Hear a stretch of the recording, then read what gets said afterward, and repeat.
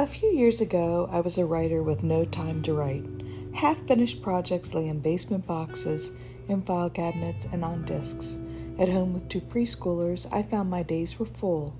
Time to myself when, say, the children were napping was not used for writing.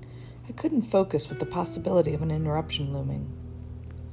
Then I began waking before dawn. I tried a later bedtime to stave this off, but it was no good.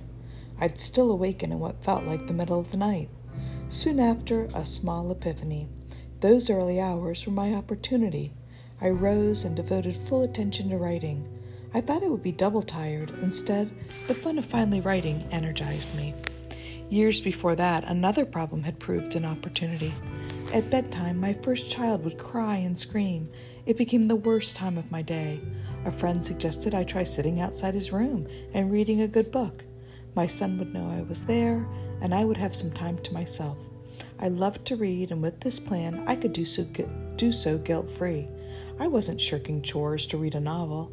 I was solving my son's bedtime terrors. I tried it, it worked, and it became my favorite time of day. Wouldn't it be nice if life were a pet you could keep on a leash?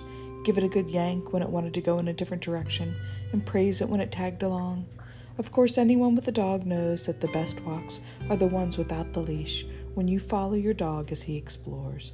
My guess is each life provides paths to dreams. They just may not be the paths we imagined.